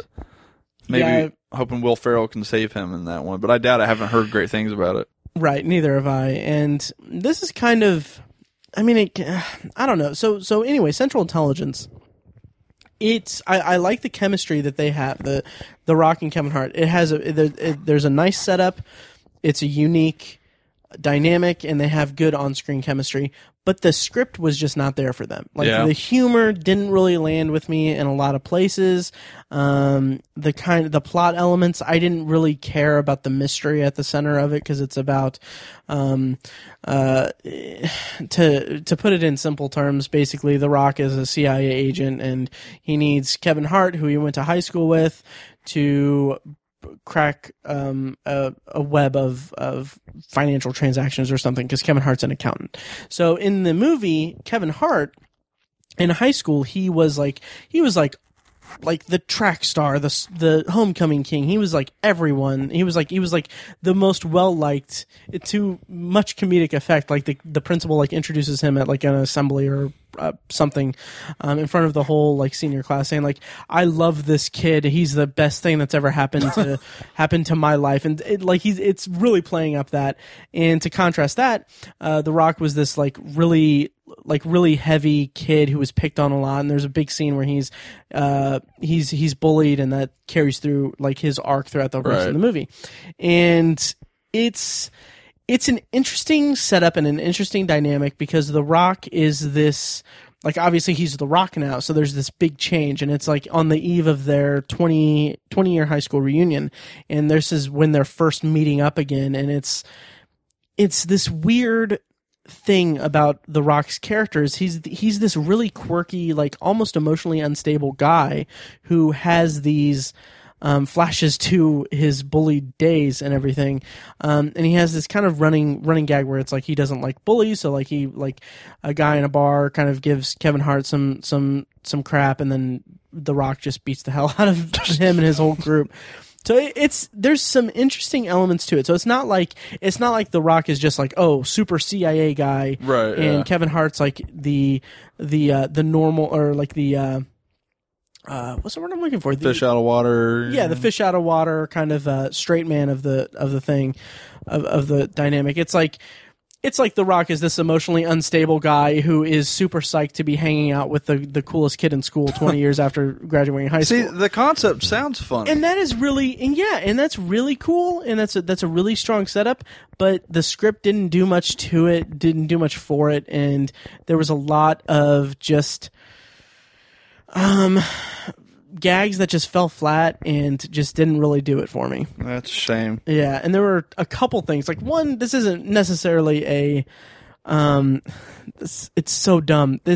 I don't know if this is a direct reference to Archer, but there is like a gag that happens that Kevin Hart is trying to contact The Rock, and it's like a gag that's right out, like a running gag in all of Archer, all like 6 or 7 seasons of Archer. Robbie.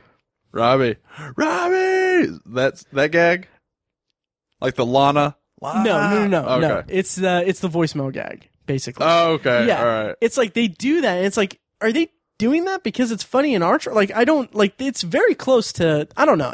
That's a nitpick and everything, but there was another thing that's like, it's like there's a character who who's played by an actor who I don't want to give it away, but he's played by an actor who has certain things in his career that he can be identified from. Like, he's not typecast as a certain thing, but he has, like, the biggest role of his career is, like, the role that defined his career is not in Central Intelligence, obviously. It's from the recent present. But he says a line that's from that thing that he's in. I'm being very vague and it's very confusing, but he basically says a catchphrase from another movie or another show that he's in, and it's like, okay, the only reason, like, there's no reason. Right, it's really just one gimmick joke. Yeah, it's super gimmicky and it's really awkward. And as soon as we see a bit of his backstory, a bit of The Rock's backstory and everything, it's like it telegraphs the whole plot, really. Yeah. Because that actor is so recognizable, it's like, okay, well, the way that they're showing this actor, this is kind of getting into spoilers, but the way that they're showing this actor is like, okay, well, there's no way that that's the only way that we're going to see the actor, because it's ridiculous. So, I don't know. So, it didn't really do much for me, and I still kind of hold out hope that Kevin Hart will maybe do something that I'll connect he would with. really have to do something huge for me to turn my opinion of him. Like, I'm sure he's a great guy. I just don't care for his stuff. Yeah. Right along. Yeah, and that's the thing. I've never really seen any of his movies. I just know that they're not really something that I would go for. Yeah. Like, he's like, as much as I want to like him, I don't want to like him enough to go see a movie that he's in Right, yeah. until like several weeks after it's been in a theater. That's an hour and a half of time you don't want to invest into something that you're going to forget. Oh, yeah. So yeah, that was my experience with Central Intelligence. Next week on the podcast, I don't know what we're going to talk about. I think me and Tiny are going to do a bonus episode of Game of Thrones Season 6. So, Fekkes, if you want to be on that, you can. We might record on, like, Thursday. Next Thursday? This week. Oh, like day after tomorrow? Yeah. Oh, yeah. No, I got to work. Oh, okay, damn. But it all depends on whether he sees it or not. So I'll keep you in the loop because we might record it next week. Has he not seen it yet? He how said, can he get away? I know. How can he be on the internet? Right? I have no idea. He was like, I still haven't seen it yet, but if I watch it tonight, we can record Thursday. No. I'm like, how? Like, the internet blew up. Yeah. How oh yeah. Oh yeah. How does he function? Right. I was just like, I stayed up until like past my bedtime on, like, before I had to go, like, the Monday morning. I had to go into work to do actual work, like a real job. Like, I stayed up late just to see it so I wouldn't get spoiled. You could have some guy just in passing say something like, yeah, exactly. flipping a marble, go, I can't believe this and this happened. You're like, I haven't seen it. Oh yeah. And I work in an office now, so it's like that's something I need to be conscious of. Legit water cooler moments. Oh yeah, exactly. like I was walking out of the building with my former coworker Alex, and I was talking to her. I was like, "Yeah, Game of Thrones, that was amazing, right?" And then she's like, "Yeah, totally." And then she's like, "I don't know if I liked it as much as Battle of the Bastards." Because we watched both before together when we watched the finale, and then like as we're leaving, like just some random woman in the building like left and was like, "Oh, Battle of the Bastards was better, or the finale was better, or something like that." So she knew exactly what we were talking about. Yeah, it's like, this is, you can't just Tiny, miss it. man. Come on, Tiny. Yeah, get on the the time boat. of this recording. This is what, Tuesday, Wednesday. This is Tuesday. This is Tuesday. Oh, this is Tuesday. Only Tuesday. Only Internet Tuesday. time. It's been a Oh, it is. year. I'm just talking about work. I'm exhausted. Yeah. So anyway. Yeah, that'll do it for this week of the Obsessive Viewer podcast. I got something in my eye. Thank you, Fekkes, for filling in for Tiny and Thank being you for a guest. having me. Yes, of course, and we'll have to have you back soon for something. I don't know. Is there anything on the radar that you'd want to come back for? Suicide Squad, maybe. Oh, nice. Yeah. Oh, we'll pencil you in. That yeah. Oh, Ghostbusters also. No. Are you not going to see it? I don't know. You're a misogynist? That's exactly what it is. You know what? I had this discussion over the weekend with somebody, and it's not the fact that they're all girls. It's the fact that it looks like Melissa McCarthy's Ghostbusters. Mm-hmm. Sure. I couldn't be less enthused about the every preview I've seen. It looks god-awful. Yeah, I will say the thing that I am most intrigued about is I think the special effects look cool. Yeah, they do. Yeah. They do look good. But that's not going to save the Ghostbusters. The Ghostbusters original movie, the special effects are god-awful, but man, is it a good movie. Mm-hmm. And I also had this other discussion because there's, similar topics. Ocean's 11's kind of getting a female all-cast reboot. Oh, yeah. And the people they've cast so far, I'm into it. And I'm so terrified that they're going to be like, oh, and now Melissa McCarthy's on it. And then I'm be like, nope, I'm done. Ugh. Sorry. So I'm not a misogynist. I just dislike Melissa McCarthy in her comedy. You're a Melissa McCarthyist. McCarthyist. You're a McCarthyist. Jesus. Okay, so on that note, we're going to end this episode. Thanks again for listening, for everyone listening, and Fekkes, thanks for joining me.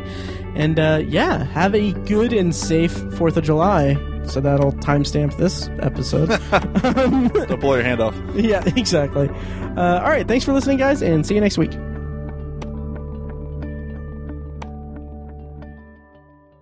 Off topic, have you ever, did you know that for recruits for NASA scientists, they show them a viewing of Armageddon, and they have to, after the movie, they have to write down all the inaccuracies. Really? And it's like an ongoing contest for new recruits into NASA. That's so awesome. Yeah, that makes me laugh. That's so great. There was a thing that was tweeted. It was just a clip from Armageddon. That was the audio of Ben Affleck's his commentary track on it. And it is like, it makes me want to go find that and watch the commentary because it's hilarious. Isn't he like asking like Michael Bay is like, wouldn't it make more sense? And he's like, shut the up. He's like, shut up, Ben, shut up, just shut up. And like he's talking about, he's just basically ripping apart the entire plot. He's saying like, yeah, easier to teach astronauts to drill than it would be to teach these drill people how to astronaut. It's like, it can't be that hard. You just find a place, put it in the ground, and then press on and drill.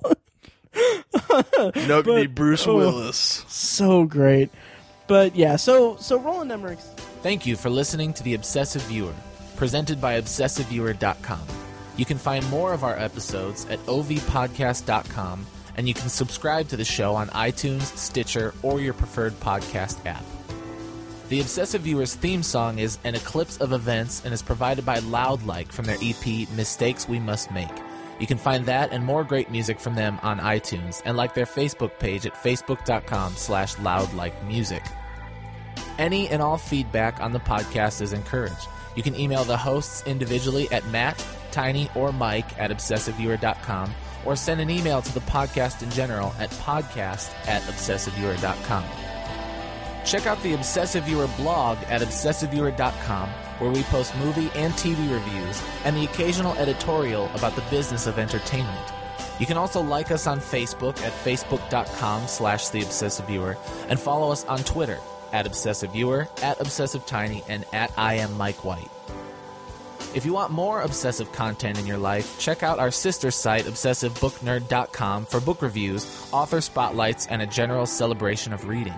Finally, if you're philosophically curious, check out Tiny's side project podcast, The Secular Perspective, which explores the concepts of faith, religion, and existence from the perspective of secular hosts. You can find that at thesecularperspective.com and subscribe to the podcast on the podcatcher of your choice. Again, thank you so much for listening. We love you. Be excellent to each other.